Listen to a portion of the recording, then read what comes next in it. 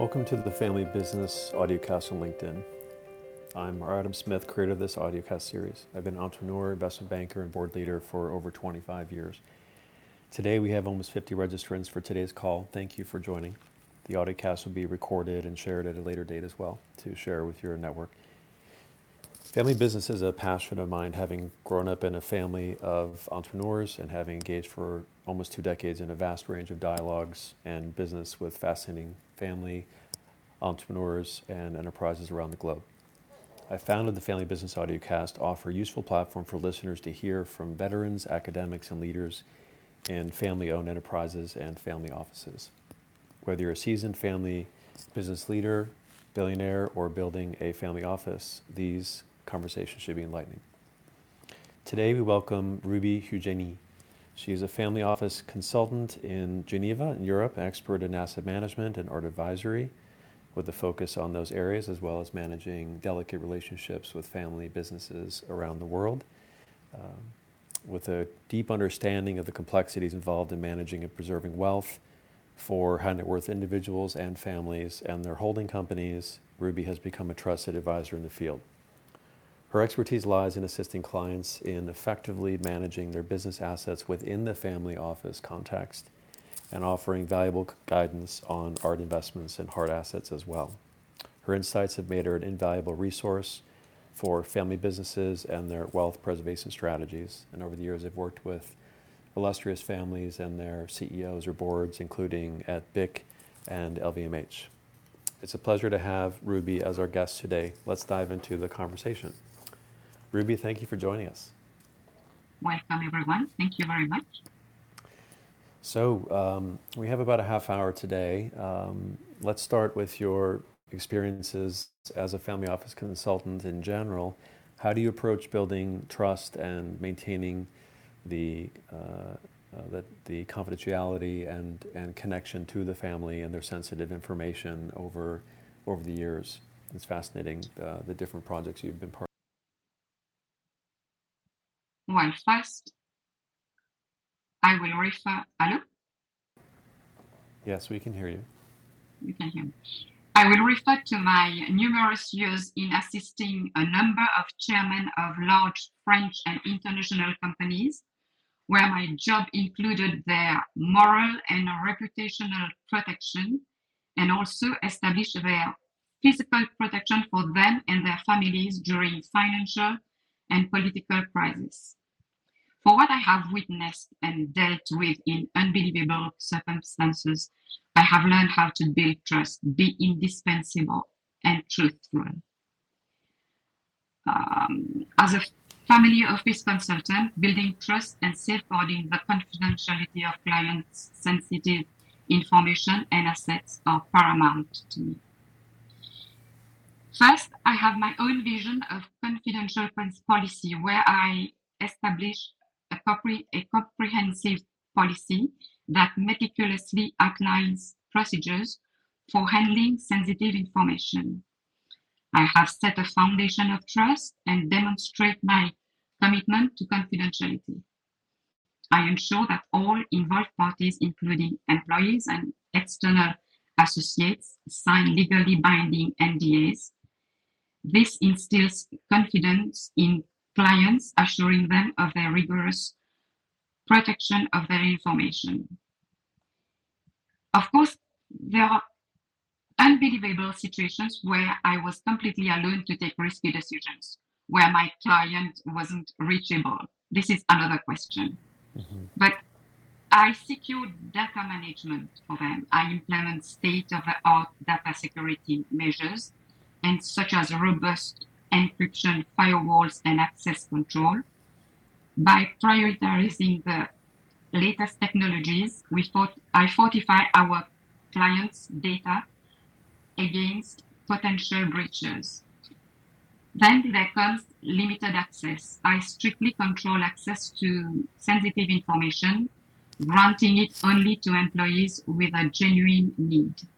This minimizes the risk of unauthorized exposure and strengthens client trust in our discretion. And then the more important thing for me personally is ongoing staff training. This Right. is key. I conduct regular training sessions to educate and empower the household team on confidentiality, data protection, and privacy. By fostering a culture of awareness, I elevate my commitment to preserving my clients' trust. And you began Sorry? working with chairmen and CEOs way back in Crédit Lyonnais.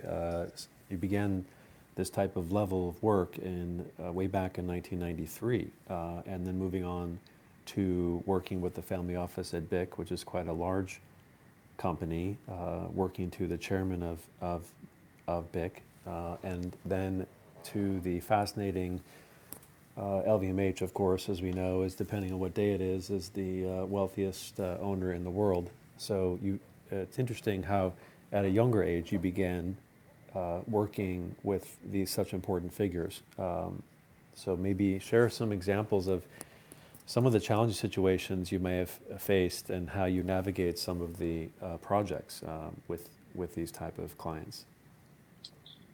Crédit Lyonnais is at that time was the first large bank, French large bank, which was uh, like they had really political and financial crisis at that time, and the bank was sinking. So I was there to assist the new chairman, nominated by the government. And during 5 years of crisis, I really had some important matters to deal with when assisting a chairman, doing his created link between him and the rest of the world, because Yes. Crédit Lyonnais was known in the world to be a great bank, and it was dying, it was sinking. So this was a great experience, because at the end, in the end, Crédit Lyonnais has been bought by the Crédit Agricole, which is a French bank as well. Yes. So it didn't live in the end.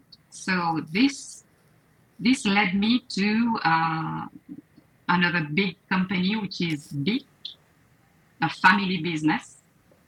And this is where I happen to work for big families. From BIC, which is a great company as well. It's the great industry. And I discovered the family office at BIC as well. I created a family office there, a private family office. So that's Just it for those listeners, BIC, we may think of them as a niche company, but started back in 1945. It's almost 2 billion of revenue and 10,000 employees. Quite a large company. So what type of work did you do with BIC, and then walk us through your experience at LVMH at that time?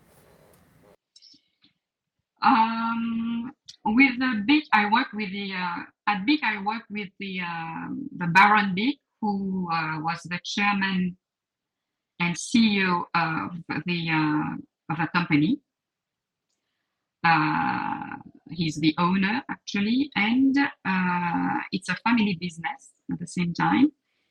And I was there to assist him in his in the business, as well as in the family, in his private family office. So my first task was to create this family office within his mansion, and at the same time take care of the business side of the job. So it's a quite heavy position as well. Yes. And BIC has been more of a traditional, steady, classic family-held business in terms of its business operations. But if you compare that to LVMH, which has purchased and built and founded many family-owned brands over the years, it's quite a fascinating company. You started working there 21 years ago. So how do you compare today's LVMH, for example, with what you saw back then? Well, BIC at the time was a very still it is a very difficult family business to work with because they it's not a luxury product, you know. It's different. Um, it's the Baron Bick, the father of the Baron, started to. He did everything himself. He created the product, the pen, the pen, the big pen that everybody knows, and it's not a luxury product. This is the difference. So it's not a great profit making business, but it's large at the same time because it's known everywhere in the world. Uh, LVMH is different because it's luxury product, it's expensive, uh, rich people can afford it, whereas big, everybody can afford it. What are your views on LVMH today? Do you think that they will continue to stay where they are, or will have the opportunity to keep even further? Yes, they will grow because their brand is unique. I think today not everyone has a never full bag. For example, Louis Vuitton bag, never full Louis Vuitton bag. It's unique. So I think it will grow and until everyone can afford it. Yes. So yes, it's well, I call it a company that works by itself. The product is sold by itself. Mm.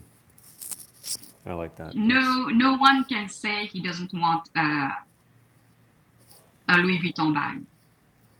Right. That's what I think. That's good.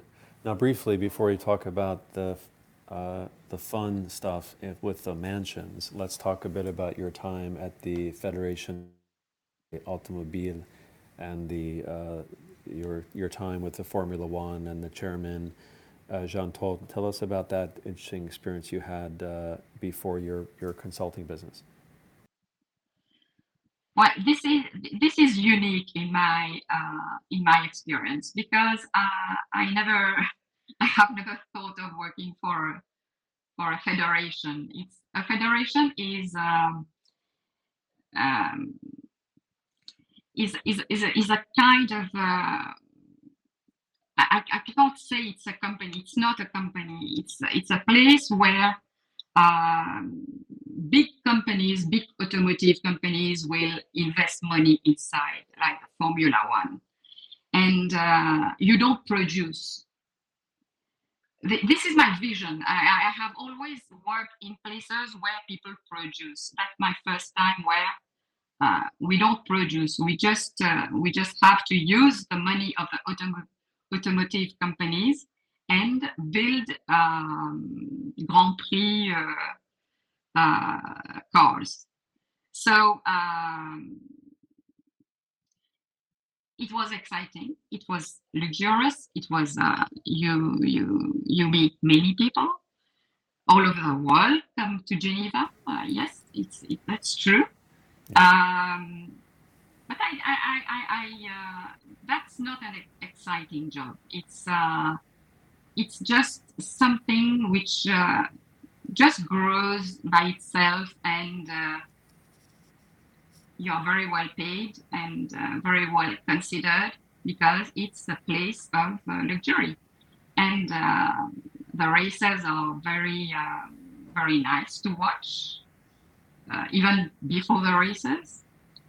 And I think the best race is the Singapore one, which I fancy actually. And I I wasn't sure because I was at my place, but working with Jean Todt is a great chance. You're lucky if you work with Jean Todt. That's wonderful. He's a great Well, man. it's great to see Formula One and also the esports build up. The revenues for the Formula One were several billion, and some people think it's worth over $20 billion. It continues to grow. It's fascinating.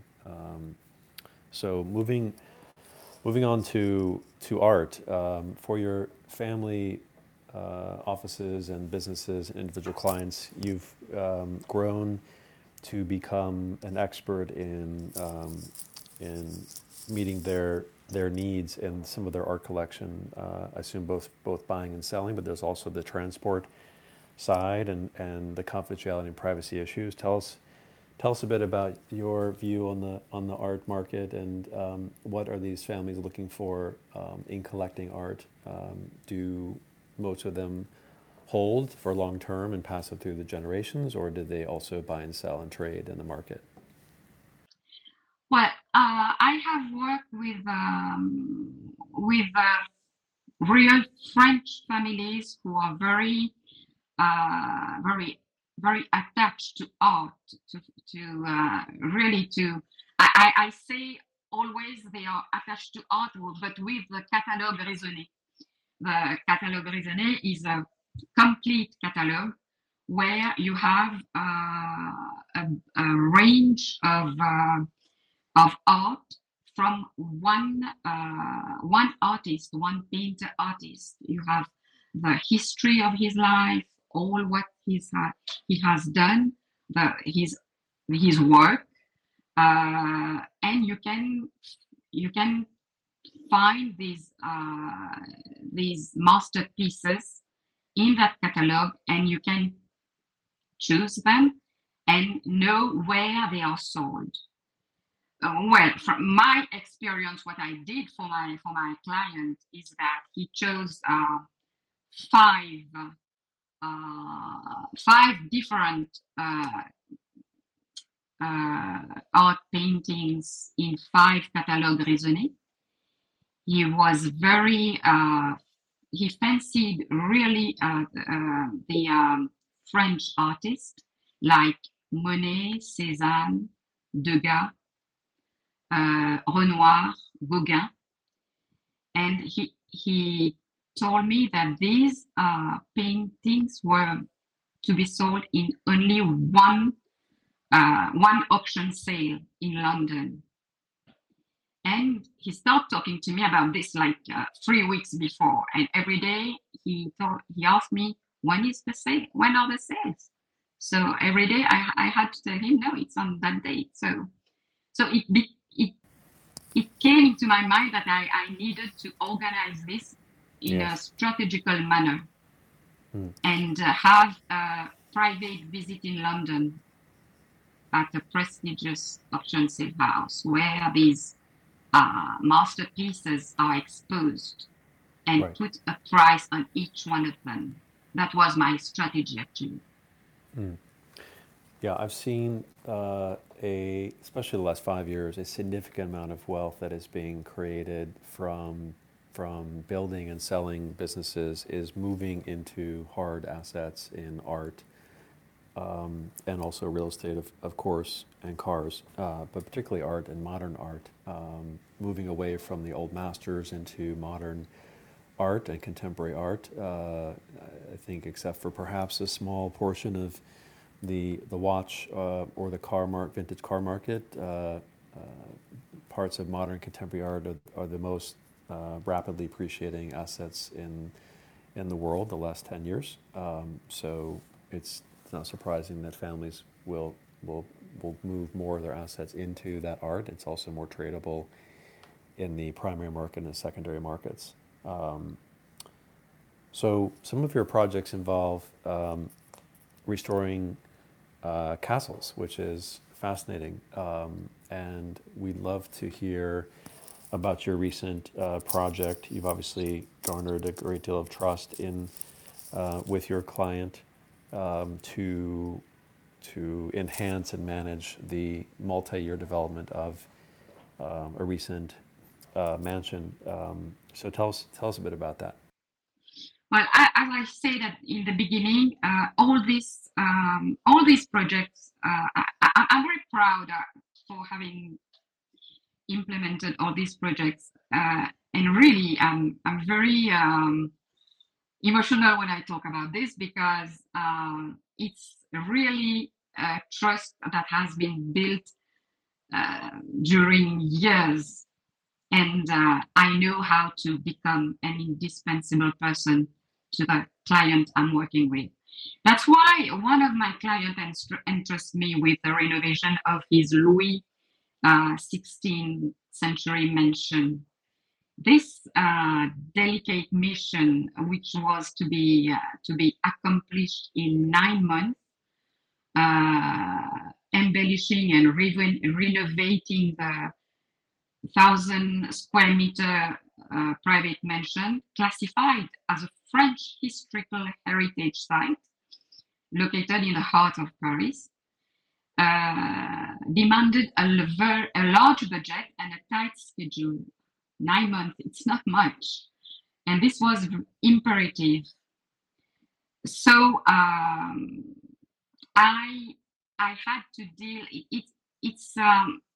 it's very strange because I learned so many things in place. This mansion, classified as a French heritage, you cannot start renovation until you have dealt with the French Office of Architectural Heritage. So I got to know these people who are really attached to French history. This is where you learn how history is important in France. So after that, I drew call for tenders with the help of a specialist. There also, I discovered that prestigious companies and craftsmen, specialists, have to be selected to carry out the embellishment. It's very unique. It's very, very unique. You need to choose those companies on a very small scale and be well connected to them. So that's from site meetings to inspection meetings, visits. I learned day after day how history is connected to these mansions. So after the structural works, the delicate task of finishing and decoration began.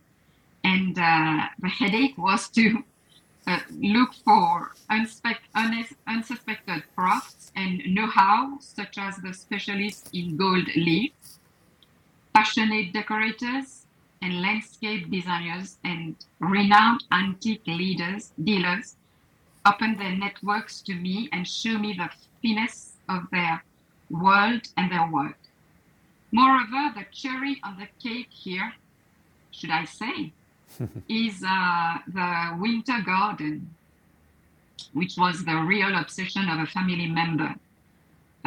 This garden was decorated with unique pieces such as a fountain from the Mughal period, from India, 14th, 16th century.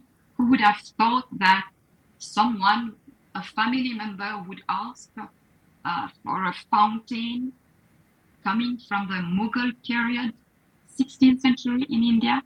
This was completely unbelievable. So this also was a very hard task to find this fountain, and I did it. I managed to do it. This I delivered a project to this client on time and on budget, and the result was spectacular. That's wonderful. We won't be able Yeah. to see that, but we can see on your LinkedIn a photo or two. But it seems like there's a tremendous amount of classic real estate in Europe, and particularly in France and Italy, of chateaus and mansions that are not making their way through the generations and are available for purchase, either for profit or non-profit. What is going to happen with all of these chateaus around France, in particular, in Europe, in the coming years? Well, I think that most of them will be sold to people who really uh, have the funds to renovate those chateaux. And as I said, it's these are very unique mansions, and you really need a lot of money to renovate those chateaus. And also this makes France the most beautiful, especially Paris, the most beautiful city in the world because of these mansions. And I think that we With that, I well, agree as well. years after years, you will have people investing in these chateaux and mansions. I'm confident about that, and I'm prepared to assist in that. Oh, great! That's wonderful. I think some of the chateaus will be purchased by nonprofits as well, or even leadership or think tanks, and have events in them that are not just residential. I think that would be a trend as well. Yes, because those are family chateaus, mansions, where you have, um, old French families are, before you had big families with many children, and those chateaus are so big that you cannot sell a chateau tomorrow. It's not it doesn't work like that. So what they do, they rent it to, for example, LVMH for Dior fashion, défilé, and this also bring a lot of fund to renovate the chateau. Uh, Most families have done this. I will compare this to the palaces in Rajasthan in India. What happened after Indira Gandhi took the power? The Maharajas started to go to work like everyone, like me, like you. So what happened to the palaces? They had to do something with the palaces. So they create hotels, five-star hotels. And so I am comparing this. It's just to say how you can renovate the chateaux is by renting them for défilé in France, hotels in India, in Rajasthan, and with the funds you renovate them.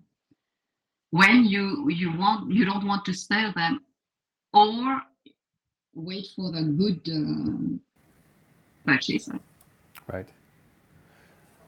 Something else you mentioned in terms of your the craft of managing challenging and personal relationships with the family business owners is this concept of quiet diplomacy, which cuts across the political landscapes, but also all the way down to the individual families and relationships, which you note is a term to describe events that take place behind closed doors and without the strict confines of diplomatic protocol, not just at the country level and international relations, but also with the families and with their vendors and across the family itself. Like, just to finish up today, it would be great to hear your thoughts on the tremendous expansion of wealth in families and the businesses that they own,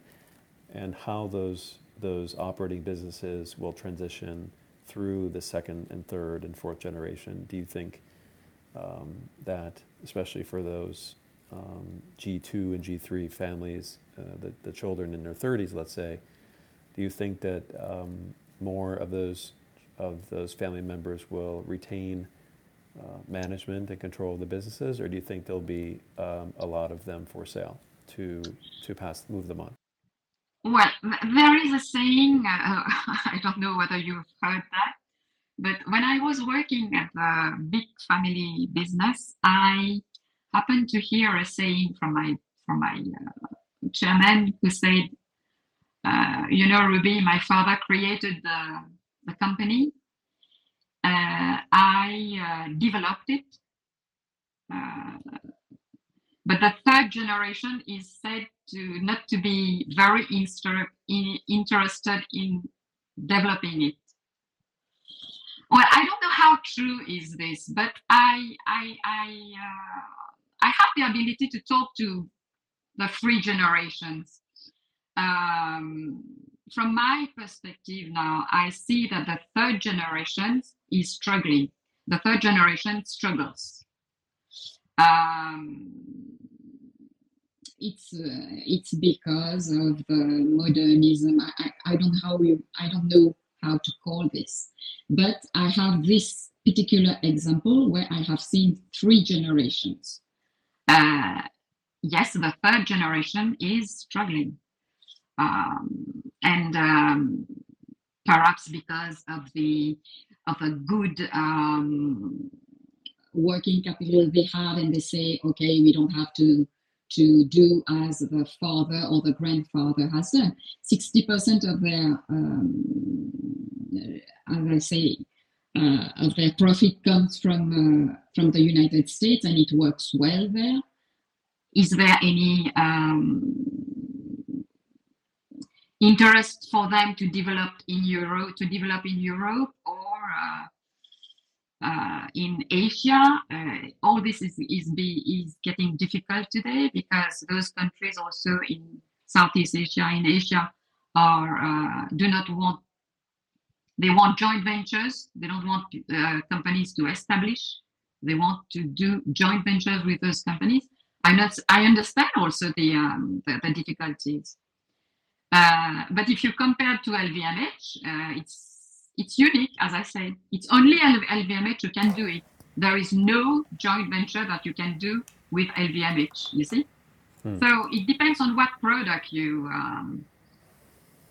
that's why the generations, the sons, daughter of Bernard Arnault, they have the same culture as their father and their grandfather. You see, you have three generations at the LVMH, and you have three generations at BIC.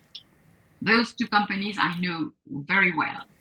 And you see how the generations, the actual generations is working. The culture at LVMH is still unique, but the culture at BIC is changing.